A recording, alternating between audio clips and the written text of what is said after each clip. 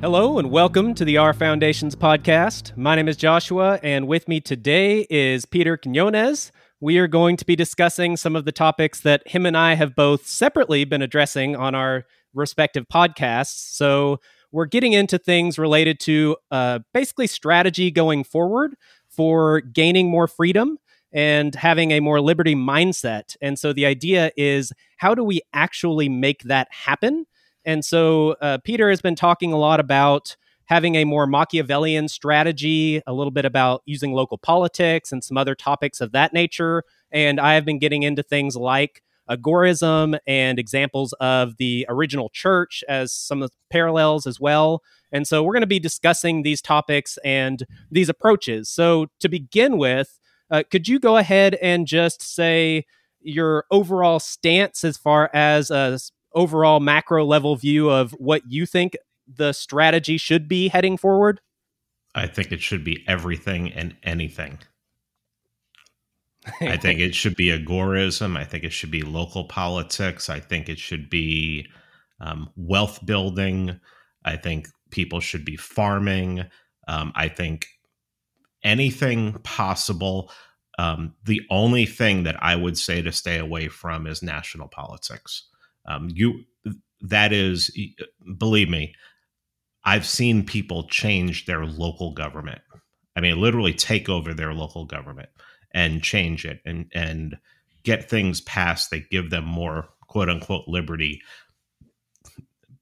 Not what, when you say liberty, everybody's like, well, that's not what I think of liberty. Well, everybody thinks of liberty on different levels. So, but I've seen people get, things decriminalized so people aren't going to jail. I've seen people get, traffic tickets, the quotas taken away and drastically reduced. I've also seen people through agorism, myself included, be able to save money to get crypto, be able to stack sats, as they say. And basically I've done a little bit of everything. And at this point right now, I think my goal, after watching what happened in the last 17 months and talking about agorism last year and having myself set up where I perform agorist activities. My friend Neocon Remover likes to say basically what agorism should be is I know a guy. And so now I'm at the point where it's like, okay, I'm ready to get into some local politics and see what I can do, and the thing about it is, I come from a libertarian background. I do not know that I really call myself a libertarian anymore. We've used the term post-libertarian, which I think is anything post is going to be whatever. But, I just think that Machiavellian's a good term. And I just think I'm at the point now where, like, at the local level here where I live now, because last time I talked to you, I lived right outside of Atlanta, basically in a town that used to be part of Atlanta. I don't live there anymore. I live in a small town now. I moved to the I moved to the Midwest, and I'm in a really small town where people mind their business. If someone's wearing a mask, no one says anything. If someone's not wearing a mask, no one says anything. And people just go about their business.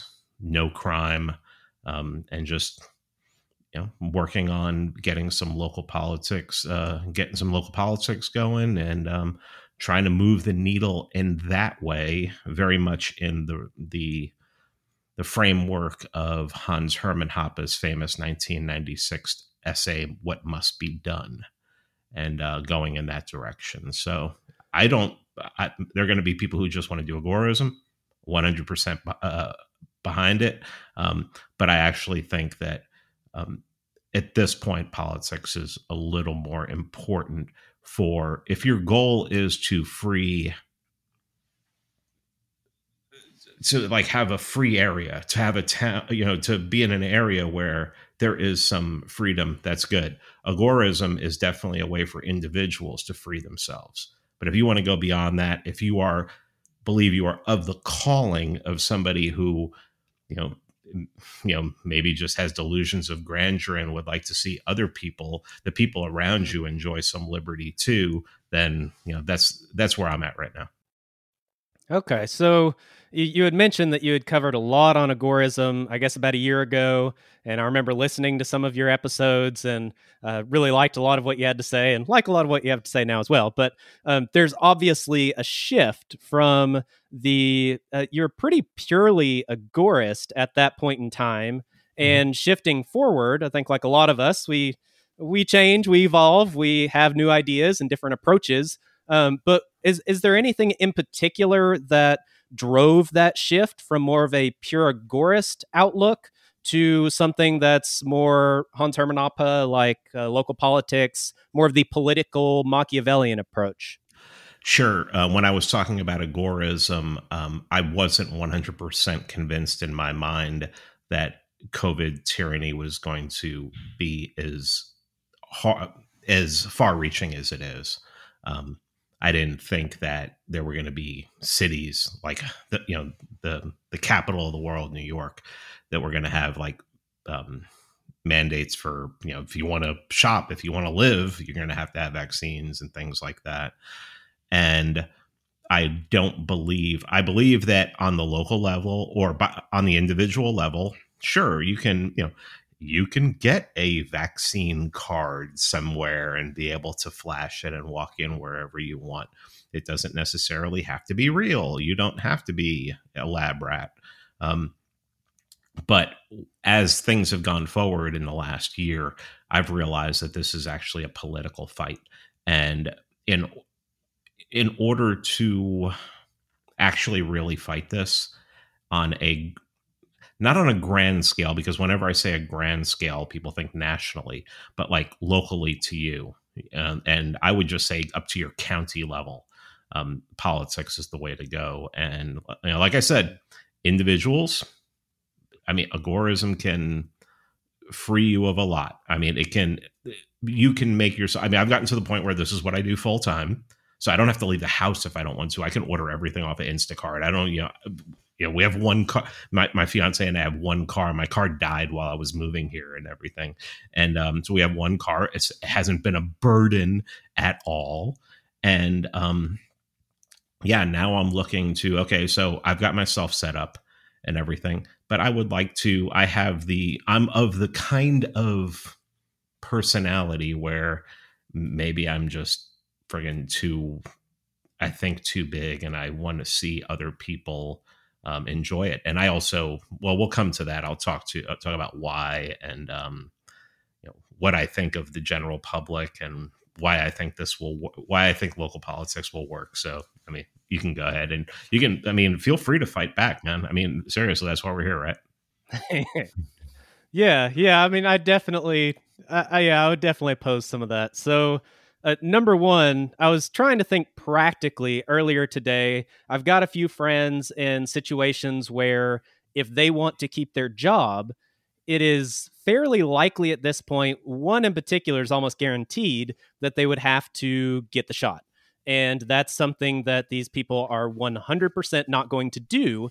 The reason, though, that it's such a big deal to them, and the reason why a lot of people that I work with probably will cave is because people rely so heavily on their job. Their entire lives revolve around their job. That's how they get their insurance, that's how they get their income.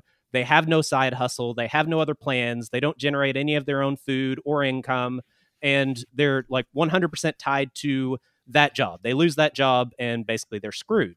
And so they need it. And so even if it means compromising something that they believe very strongly in, a lot of people feel forced. And in a lot of ways, they are forced.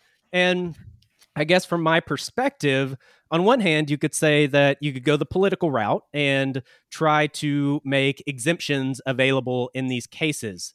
Personally, I'm a little skeptical about how effective pushing policy is going to be, especially like you mentioned, going federal is usually not very effective. And a lot of these mandates are coming from the federal level. So I'm part of a big local agorist group where I am, and one of the guys in there works for a nursing home. And in this nursing home, they have been told that they will not receive federal funding if they have employees that are not vaxxed. And so Okay. he's in a pretty tough situation there. And one of the main reasons is because he needs that job.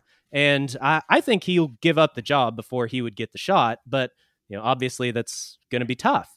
And so I guess where I'm going with this is that, number one, policy on this example is going to be really tough to do, especially since it's mostly federal. You'll have some states that rebel, I'm sure, and go different ways. But in general, most areas are going to have a hard time fighting that aspect from a political aspect.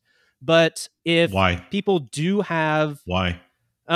be, because it seems to me like the majority of the US does not have it in them to go against the mainstream narrative.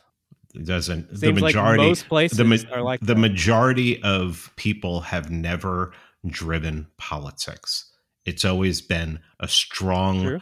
minority, well-funded minority that has a fire in their belly to get things changed and to be able to move people in power. One of the best ways to move people in power is to actually own those people. Yeah, definitely. And I guess when I look at that and I look at those kind of power movers behind the scenes that would be in that position of a very strong and influential minority, it seems like there already is an extremely strong and influential minority that basically we would be going up against and trying to outfund. And although on a local level, that does make a little more sense as far as being effective, but on a larger level, a macro level, more national, that does seem pretty difficult. And especially, you've mentioned COVID tyranny. A lot of these COVID things are being pushed from a national level. So if you're not lucky enough to have a state that's going to fight that, then it seems pretty tough. And if it's only a few counties or a few local governments, then either they'll let it slide and you have a few tiny minority places in the US that are free from that, or they don't let it slide and that gets forced, and that's not pretty either. So, like you say about wanting the kind of the maximum amount of freedom for the majority of people and spreading that to others so that we can all enjoy this idea of liberty, this ideal, it seems like it might be easier for people to fight that battle if they do have some backup. And that could be backup in the form of other job opportunities that are outside of the system, or side incomes that are coming in, or a group of agorists in their local community that will come in and support them, all of these types of things. And so I know you can do both of those at the same time, but we live in a world of a static, roughly, amount of resources that will be spent in a given period of time. Those resources can either be divided between the two, or go the political route, or go the agorist route. And so in my mind, it's kind of like the idea of archotropism. You've had that guy on, I forget his name, who's talked about Andrew?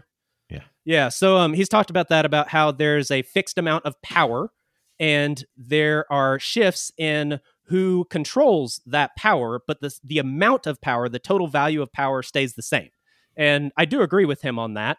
And so the goal, obviously, I think, from our perspective, both of us, would be to shift some of that power from the current political elite to people that are more liberty-minded, whether that be more on a scale of the masses kind of a thing, or whether that be a small vocal minority that's liberty-minded. Either way, we want to shift that power to people that have a more liberty-focused perspective.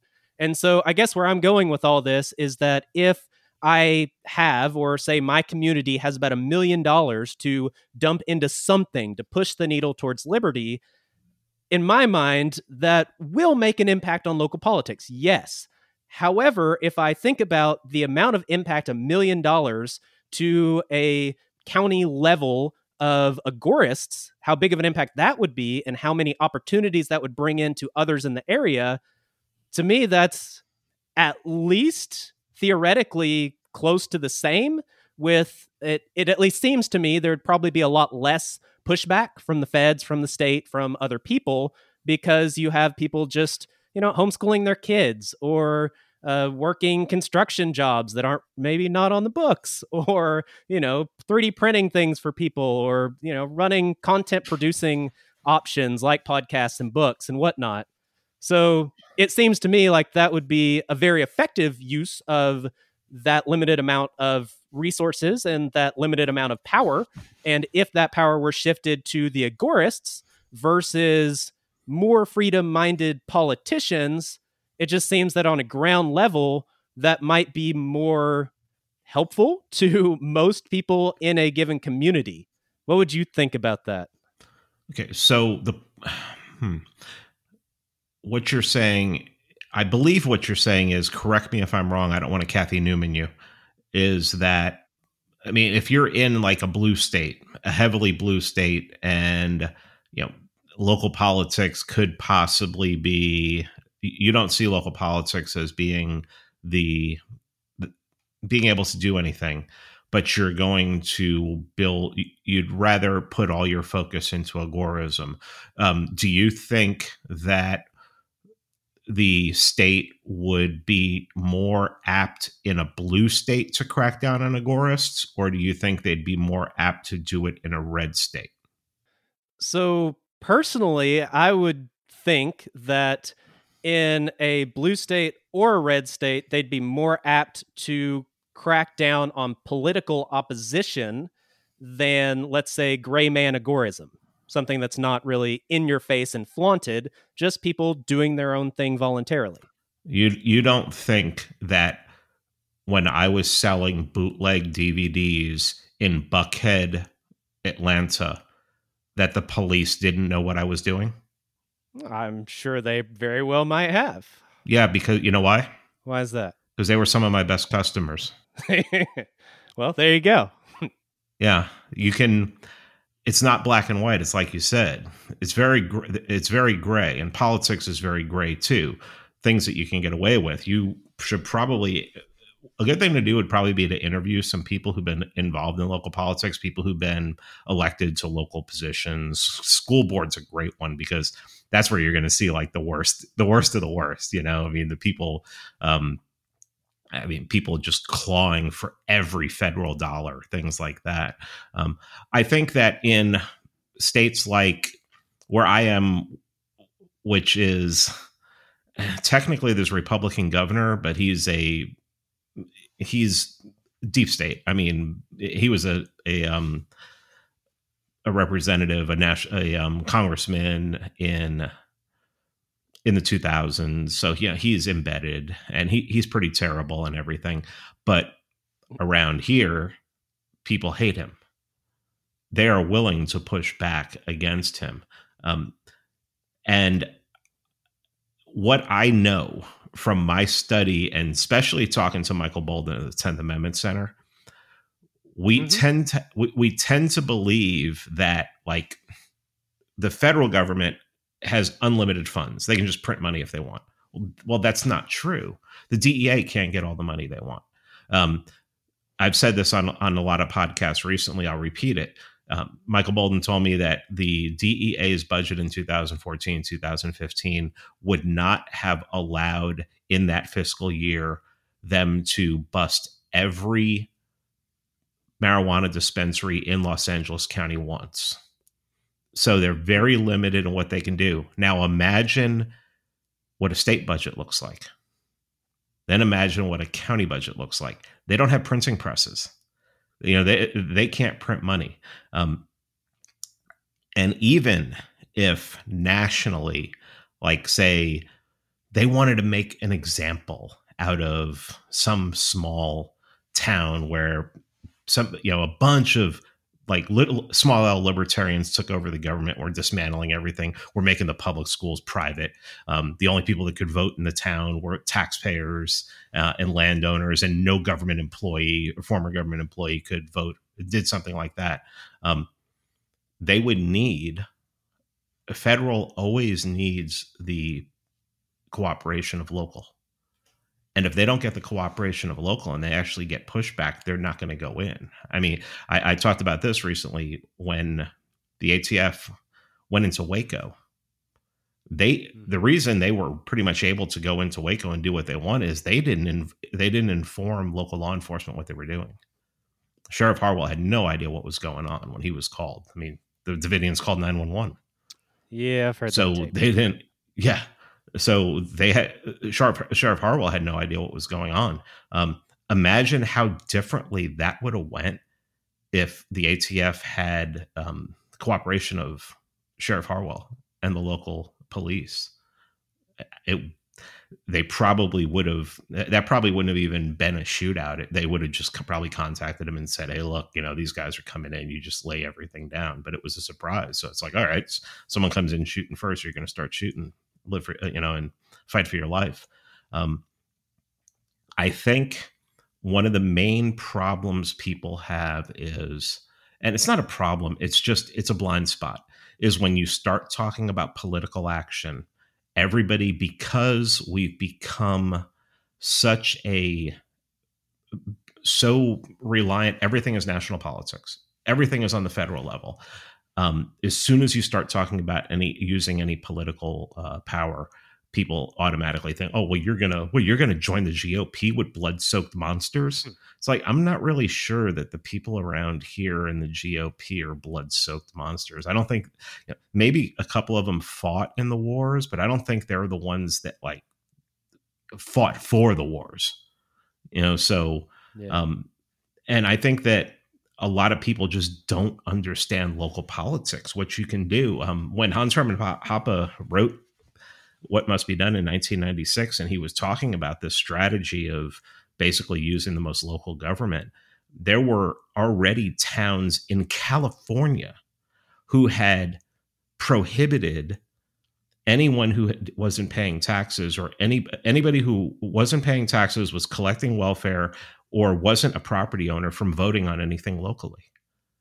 And most people don't know that. Imagine in 1996 if people would have taken Hans's his plan seriously and started doing that all over the country. And you would start in the most red spot. You'd probably start in some town in Wyoming, something like that, something in North Dakota, and then you bring it into the Midwest, and then you just bring it down to like New Mexico or New Hampshire. God, can you imagine if they would have done that in New Hampshire instead of the Free State Project? They would have just they would have went at that right away. It's amazing what the country could look like in different pockets. But everybody has this idea that everything if it's not done nationally, if you're going to do that locally, they're going to storm in and they're going to kill you. They don't have that power. They don't have the money. They don't have the resources to do it. They just don't. And what do they care? What do they care if you have this little libertarian? I mean, look at what the hell was the name of that thing that they did up in Oregon? Wild Country. The followers of Osho took over that town and everything. They were able to take over that town because they went in there with numbers, and they were just able to take over. Imagine if that was libertarians. I mean, it was a bunch of psychopaths, and things got really out of hand. But if it was a bunch of libertarians, I mean, I've written articles about how to do this. Sure, you can get some pushback and everything. You might get some pushback, but as long as you're not flaunting it, as long as you're not advertising what you're doing, as long as you're not there with two middle fingers up to the state or to even your county, if you're doing it on the local level, I mean, I just don't see how it doesn't work, especially when you consider that most people are just friggin' sheep. They're just going to follow. So one of my worries would be that you'd have the cathedral and the Church of Woke could easily, for example, the example that you gave about basically limiting voting rights, that could very easily be demonized to the masses, where you could turn so many of these, as you refer to, sheep-like people against that cause politically. And then that makes it pretty hard to make a political change if most people are against you, and the media probably has a lot more influence than even a well-funded, liberty-minded person. So I guess that's kind of my worry, is that if we're focused on that there are some more issues and hurdles to overcome aside from just the federal government. I think I'm with you that federal government probably isn't your main issue. And I would also agree that you could accomplish good things through local politics. I guess the bigger issue for me would be that you'll change this one thing and you'll change this one other thing, and it's very slow to go, very slow to move forward.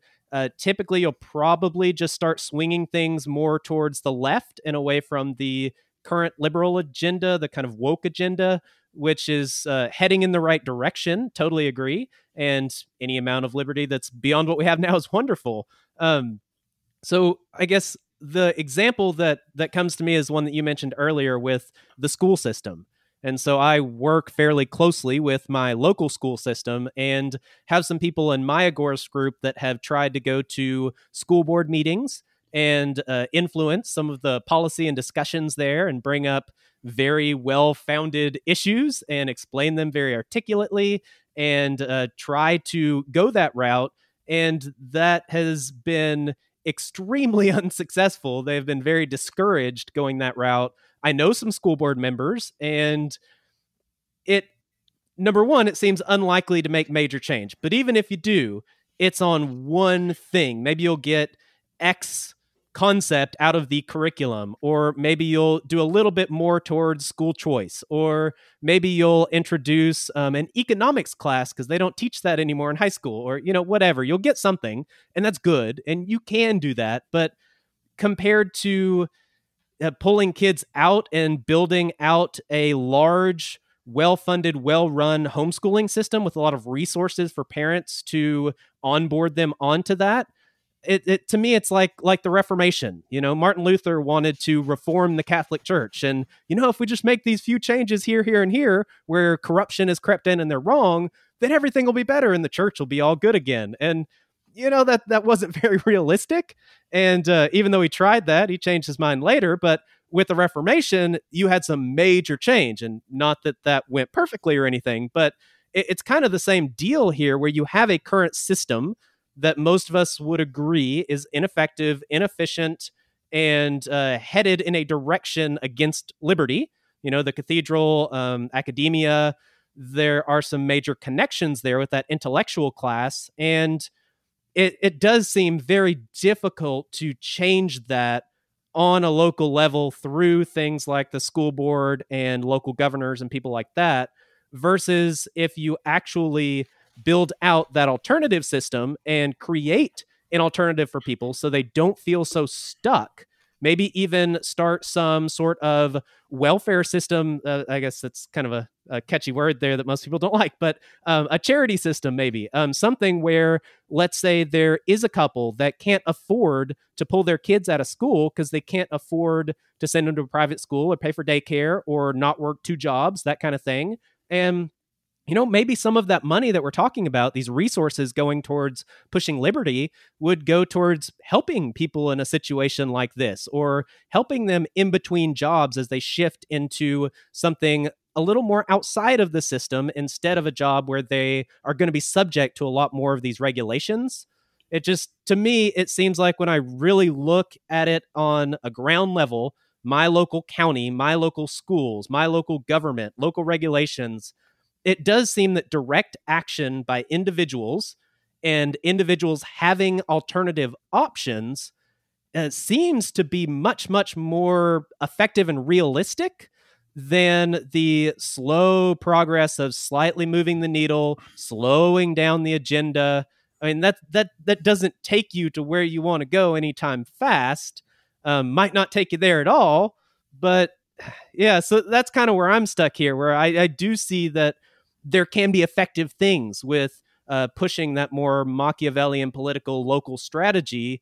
However, compared to building out alternative systems, it doesn't seem like much of a comparison, and they seem equally realistic. And even if you say they're equally effective, one is a lot more ideal than the other. And so that's more where I would go to. And like you say, people are sheep. I would say that I've done some episodes on the natural order of things, and one of those principles is hierarchy, that humanity is just naturally inclined to some sort of hierarchy. I know you've talked about how people follow leaders, and that's a very good point. A very good point. And so with that, if there is an alternative system, an alternative movement that's actually going somewhere, and you have friends, colleagues, people that are actually moving their kids out of school, to stick with that example, and you see this homeschooling community growing and you're hearing really good things about it, like that just seems like that attracts more of these people searching, these people that want a leader, they want direction, they want to be told a good way to go and a good way to raise their children. And that should draw them, the masses, the sheep, if they're following something like this.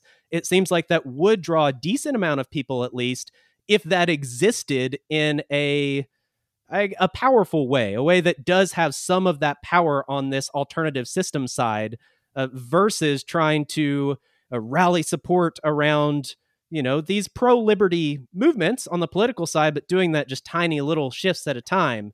Does that make sense? My goal isn't to tweak the education system and the public school system. My goal is to own it privately. Okay. That it's my property and I do with it what I want.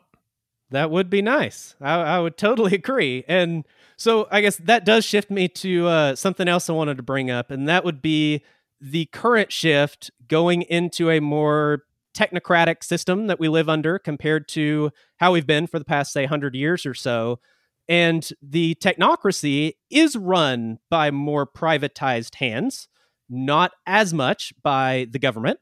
And so this is where I would give a little pushback against something you've said about ideology. You don't seem to be a huge fan of including ideology and strategy. And I do understand that, especially from a Machiavellian perspective. And I would agree with some of that. However, without that aspect and without having ideology, morality, ethics that are guiding the direction that you are going, then to me, you end up with just pure technocracy, a world that's completely privatized, but completely run on what is most effective and what is most efficient for the minority in charge. And even if you are that minority in charge for a short amount of time, history shows that the same minority is not in charge for long periods of time. And especially not when their goal is liberty for the masses. That doesn't seem to last very long. And that seems to be a big struggle. And so, yeah, that's kind of my issue where, yes, it would be wonderful to own the school system, have that be completely private, funded by, willing customers. But look at how the aspects that truly are free market in our current economy, not all of them are, most of them may not be, but there are some.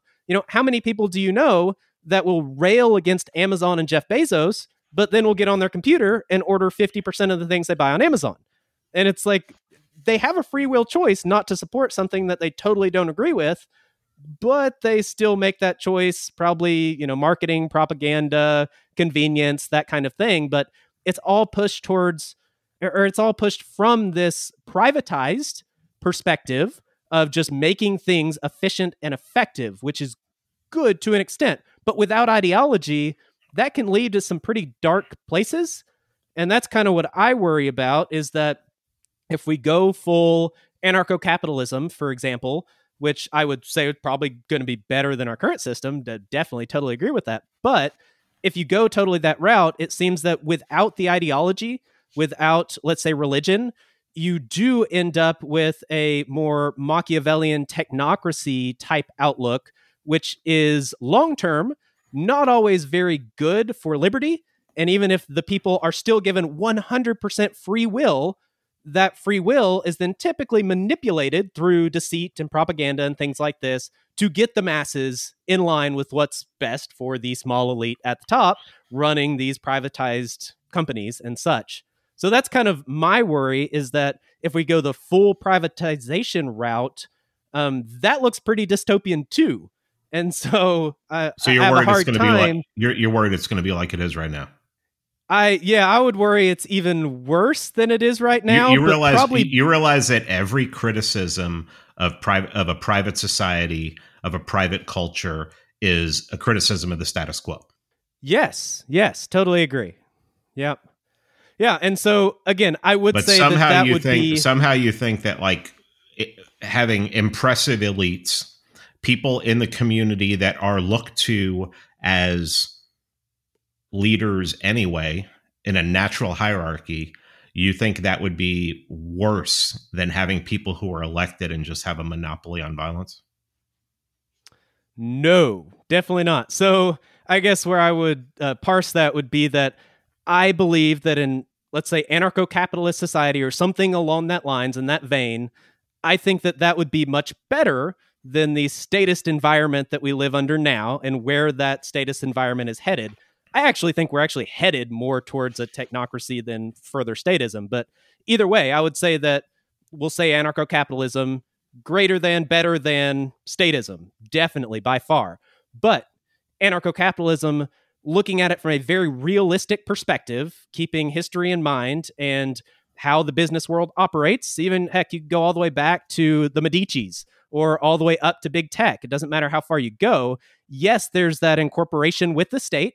And I do think the state's always going to exist to some degree, to some extent, probably more locally than nationally. But either way, just making things, I guess, private and ran by impressive elites that probably do make things much better than they are today, that still does not get anywhere close to an ideal or a utopia or something that grants liberty to all the people in that system by any stretch of the imagination. So Nobody's to me, promising yes, that. that's no. But when you compare two options, And I don't believe one people would are be equal. I believe that some people are better than others.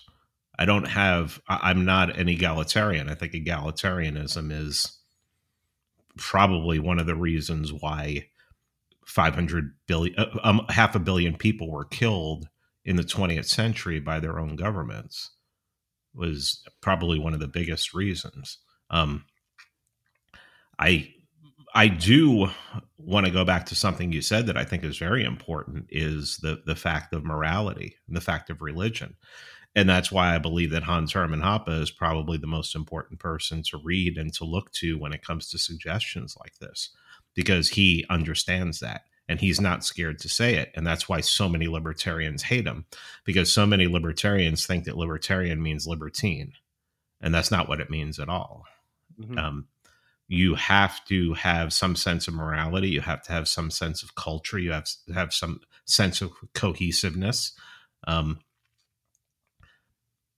I just, when you look at, like, people talk about society, like, there's a popular phrase that a lot of ANCAPs like to use. Oh, what would an anarchist society look like? I think that that's a terrible phrase, because society is just a group of people, living, sharing the same land, sharing the same area. I think an anarchist culture is probably way more important to have the kind of cohesiveness and the kind of bond that you would need in order to, like, I look at the town I live in right now, and I don't see like everyone coming together. Even if I were to be able to do with the local government with what I want, I would strongly encourage those at some point, if I had any kind of sway, if I had any kind of influence, to break off and do their own thing and to break down even further. Hoppe's whole idea was, I don't think Hoppe ever, I mean, he talks about anarcho-capitalism, but when he talks about what could possibly be done in the world today, he's talking about like 10,000 Liechtensteins throughout the United States, where you have 10,000 city states, for lack of a better term. We're never going to get rid of the government. I mean, there's always going to be people who are going to want a government. There's always going to be a demand for the services. It's just a matter of how those services are handled. I mean, I was thinking this morning, I don't even remember where I was. I think I was probably editing or something like that. And I just had this idea. I'm like, I mean, if you had a town where you say you had the town that, like, the community that Elon Musk wanted to be a part of, just be like, everybody's like, well, how are we going to protect ourselves and everything? And just be like, Elon, come up with some kind of short range EMP or some kind of short range laser ray that surrounds the town. And if anybody comes to attack us, just unleash it. That is not outside the realm of possibility. I mean, I've heard about these, that on the Rockies facing out into the Pacific, they had all this anti-missile technology that was basically lasers. And so when we're not outside of the realm of possibilities. And when you get it down to the point where it's somebody's relying upon their self preservation over a military contract, who knows what the hell people are going to come up with on a private level. I think that I think I hear everything you're saying, and I hear, the homeschool thing is great, and I mean, I love people that homeschool, but the fact is that we shouldn't have to. No one should really have to. People should only do it if they want to, and yeah, I 100% am behind it. But then I look last year in 2020 in the summer, and the people who for the last 40 years have been screaming about the Department of Education and how it needs to be abolished and how public schools are just turning your kids into progressives that are going to want to put you on boxcars in 10 years or something like that. Well, these same people fought to send their kids back to school last year. And there was a rise in homeschooling. But I think that the government at this point the national government, because of the Department of Education, can wear these people down to the point where they can just, I think a lot of these people are probably struggling financially. They haven't thought about pods where, that you have one person who in a neighborhood who's homeschooling and has all the videos and everything. And then, 10 or 12 kids can go to that house instead of, that person just educating their kid. They haven't thought about these things. And I think that most people have been trained to want to somehow, they bought into the socialization thing. Oh, if my kids are around other kids, they'll be socialized. They don't realize they're learning how to be violent and do drugs and stuff. I mean, I learned how to do drugs in public school. I never did drugs outside of school up until a certain point. And I believe that we have to build not only systems outside of the system, but privatize what looks like the system. And that's what people will be attracted to. I think you almost have to trick them. You almost have to trick them into believing that, that not believing this is better, because it would be better. I mean, a totally privatized school. I mean, if I owned a school system, the kids would be learning the trivium when they could talk. Yeah. So I just don't see. Well, good. I'm sorry. No, you're fine. I was going to say that does remind me of the Agorist group that I'm a part of. We've been trying to push a plan for outreach for the community, and we do want to spread these ideas of, anything from homeschooling to gardening to 3D printing to, natural health, all these kinds of things that are related. And our approach, we're actually currently in the process of starting a website for this, but our approach is not to push agorism to the public. It's not to push anarchy to the public. It's to push alternative systems or natural health or sustainability, use the buzzwords against them kind of a thing. And it reminds me of what you said about, kind of tricking people into, hey, this is actually what you're trying to get to. That's kind of our approach as well from a marketing angle, is to say, hey, you want to grow some of your own food and eat more healthy?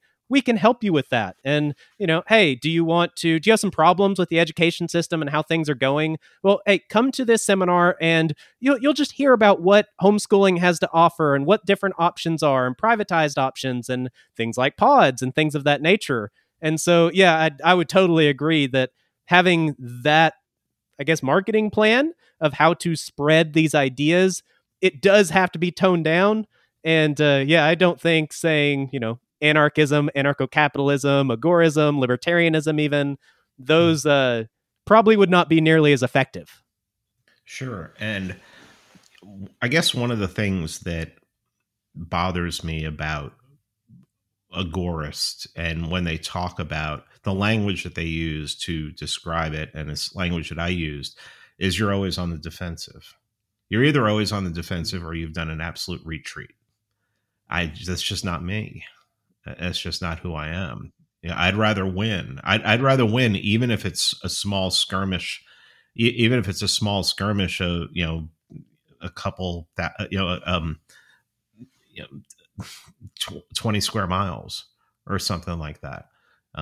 I would rather do that than feel like I'm hiding, like I'm in, when you're in Soviet Russia or something and somehow you got something on the black market and you needed to hide it and everything like that. That's not the way I want to live. And I'd rather, maybe this is just me, maybe hubris on my part, is I'd rather like be able to accomplish something and make a difference in as many people's lives as possible. And the reason I want to, that's just, I know that if I do that, it's going to make a difference in my life as well.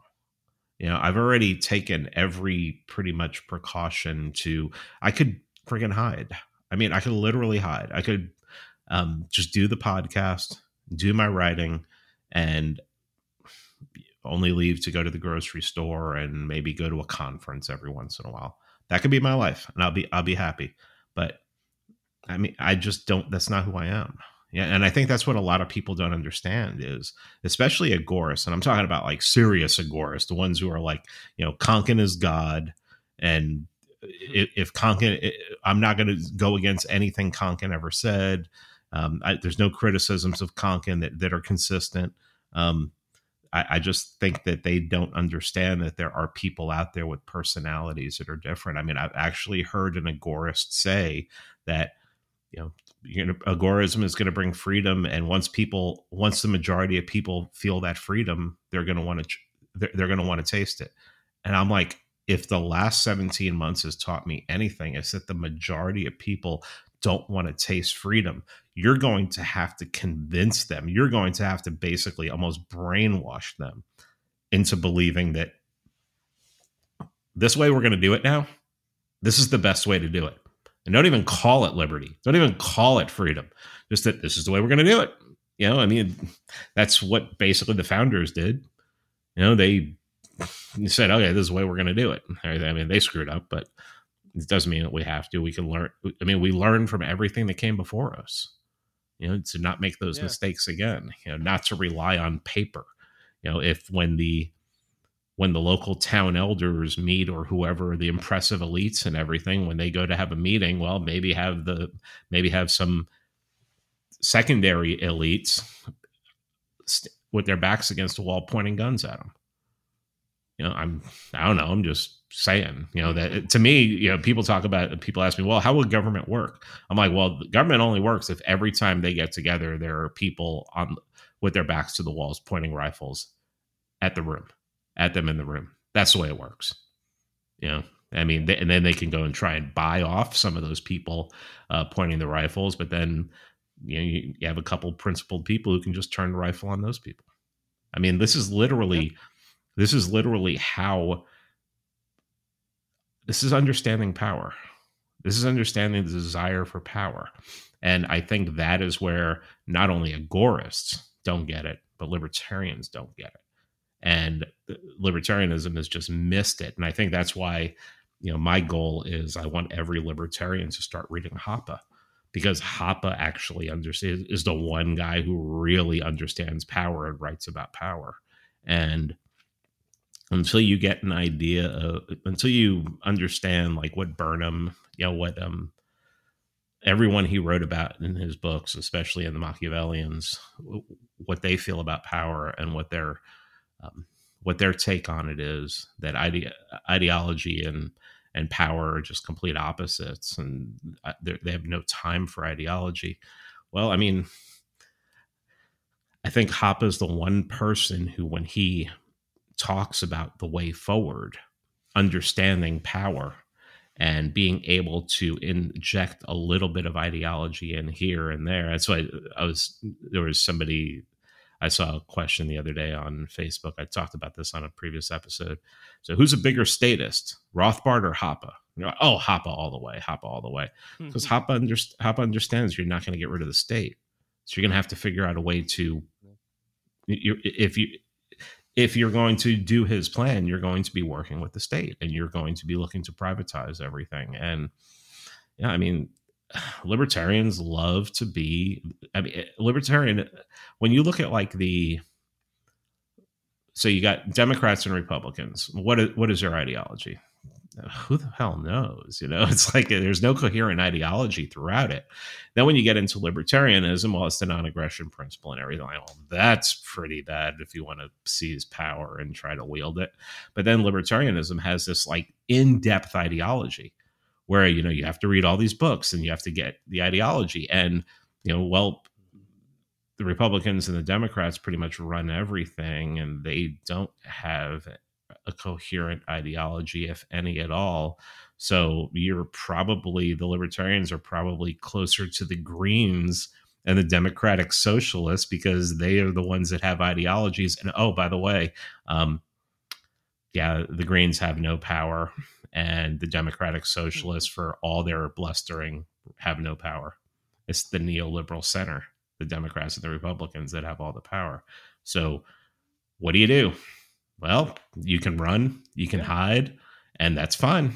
I mean, even Yarvin talks about it. Curtis Yarvin talks about, at this point, living like you're in an occupied land, like you're being occupied by an outside force, which we pretty much are when it comes to federal. So you can do that and everything, but that's not everybody's going to have that personality. So for the people who don't have that personality, I've never talked somebody. I've had agorists just absolutely attack me for wanting to do political action. Show me anywhere where I've shit on it, where I don't think I'm not going to stop somebody. I'm not going to tell somebody you're completely wrong for doing agorism. I'm just not going to, because I believe everything helps and everything gets us by. And especially at a time like this, especially at a time like the last 17 months. Yeah. My problem with the agorists is they're just attacking people who are trying to do other things. And to believe that agorists sound more utopian than probably anyone that I've ever met. I mean, the Konkinite, the real adherence to Konkinism, where it's going to be like, oh, it's going to get to the point where agorism is just going to take over, and then there'll be little pockets of statism right here and there. And it's like, no, I think that there's a better chance that you're going to have little pockets of agorism, and like Aaron from Timeline Earth says, he goes, the greatest thing about about a libertarian taking over the local government is they could run interference for the agorists. Hey. You can say, hey, the agorists can do whatever those people over there, leave them the hell alone. And we're not going to do anything. We're not going to, if they're selling weed, fine. I mean, obviously we're going to make weed legal and have stores and everything like that. But, and I would, in my perfect scenario, maybe a 1% tax so that we can keep something like that. And then you don't have to use it, or you can pay no tax or whatever, just whatever the fuck you want to do. I mean, but to believe that no one could do that. I mean, you have people living basically free. I know people who have never, since this all started, they live in places where they've never had to wear a mask. They've gone into grocery stores and no one's wearing a mask. No one's taking it seriously. If that's true, local politics can work in a bunch of places. Maybe it's not going to work in the Bronx. It's probably not going to work in the Bronx. It's probably not going to work in friggin', somewhere in Brooklyn. It's probably not going to work in Los Angeles. Maybe, who knows? Los Angeles is pretty blue, but once you start getting outside of Los Angeles, it actually turns pretty red pretty quick. But I just don't.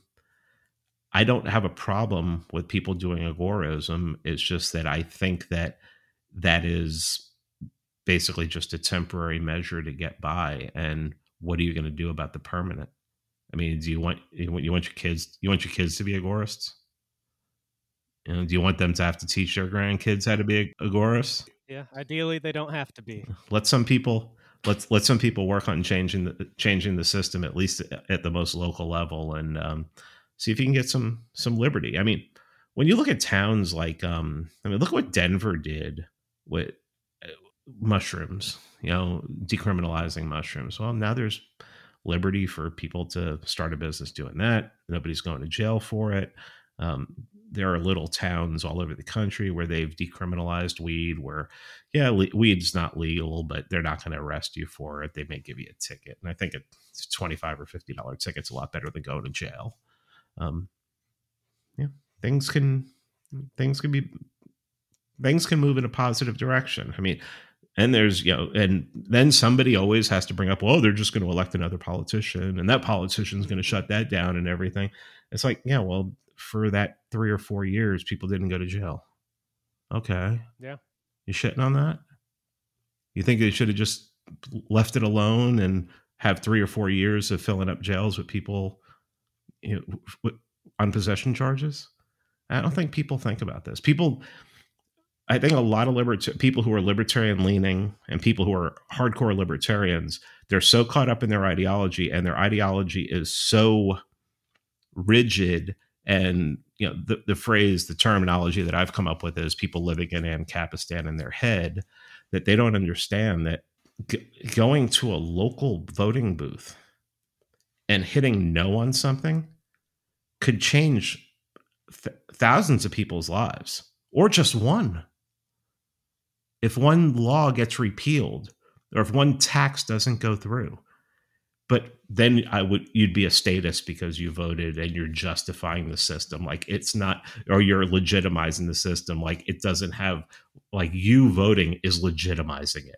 I think you're giving yourself way too much credit, and you think way too much of yourself. I am going to cut us off here and stop this first half of the interview with Pete Quinones and pick this up next week with the second half of our interview. Obviously, as you can tell, Pete and I have some different views on some things, but overall, we have very similar views on what the goal is and what some of these options are as far as methods go. I think our main disagreement would be in what is the most effective and realistic and practical strategy moving forward. And so that's kind of the whole point of having this discussion. So hopefully you're enjoying it. I will, again, release the second half of this interview next week. I had said before that I wasn't going to do another interview in the near future, but this just ended up working out very well, given that I've been talking a lot about agorism and putting these things into practice. And I think the way that I've been describing it has been a little different than a lot of other people discussing agorism as a whole. And at the same time, Pete has been discussing how agorism is probably not the best strategy and has been focusing more on the strategy of local politics and a Machiavellian perspective and getting away from pure ideology and the Libertarian Party and lots of things along those lines. And so it just seemed like it made a lot of sense to go ahead and have this discussion where we compare and contrast these two different strategies and approaches, and I pick his brain a little bit about it, and he can give me some pushback on some of the things that I have to say about it. And so I thought that would be very fitting given where we are in season 3 of this show, and moving forward, we can just continue on after this interview and continue on with where we were headed. I would definitely like to say thank you to Freeman Fundamentals, who is the newest patron for the show, pitching in some financial support for this podcast. Thank you very much. I really do appreciate that very much. I also had another patron comment as he had me on his radio show and we talked briefly, and afterwards he commented about how I didn't have a higher tier than $8 a month. Well, in my mind, why would anybody want to give more than $8 a month? But maybe some people do, and that's something that they are interested in. So maybe I will put a third tier that's for people that are, extra generous and definitely wanted to support even more and want some more content. Maybe I will make that available. I think you can do one-off donations both on Subscribestar and on Patreon, and you can always send crypto in any amount that you desire whenever you desire. So there are those options, but I might make another tier if there's some demand for that. And if so, and people take it, then you will get some sort of additional perk that I have not thought of yet. So we'll figure that out if I end up pursuing that, and I will update you on that. But thank you just for listening to the show. Thanks for spreading this podcast and these ideas to others around you. Hopefully I have been able to add to what you are trying to learn, what you're trying to implement in your own life, some different ideas that you can compare and contrast to things that you already have in your own head. So hopefully this is really helpful for you. I'm getting some good feedback on this season as a whole. If you have specific feedback on this interview with Pete Quinones, that might be extra interesting since I know we do have an overlap of listeners, and he does have some good arguments for his position and his strategy, and some of the episodes he's done on his show more recently have gotten more in-depth into that. So I definitely would be interested in hearing your opinions and some feedback on that. Feedback is always probably my number one thing that is most helpful for the show. So continue sending that to me. Also, random thing, I'm probably putting in a t-shirt order sometime in the relatively near future. So I will definitely keep you updated on that, post some pictures on Twitter and Patreon and Subscribestar so you can see them. And anybody that wants merchandise and is at I think it's the $8 a month level of support, then you get a free piece of merchandise of your choice. So if that's something that you want to claim because the new shirts are just going to be that cool, then feel free to do so. If you just want one or you want to buy one, then let me know. Feel free to email me. So that is coming up. I think that is everything that I have. So thank you very much for your support of all kinds. Leave a rating and review if you can and haven't done so already. And with that, I'm out. Peace. This has been our Foundations Podcast. Goodbye. Thank you for listening. Goodbye. Bye-bye.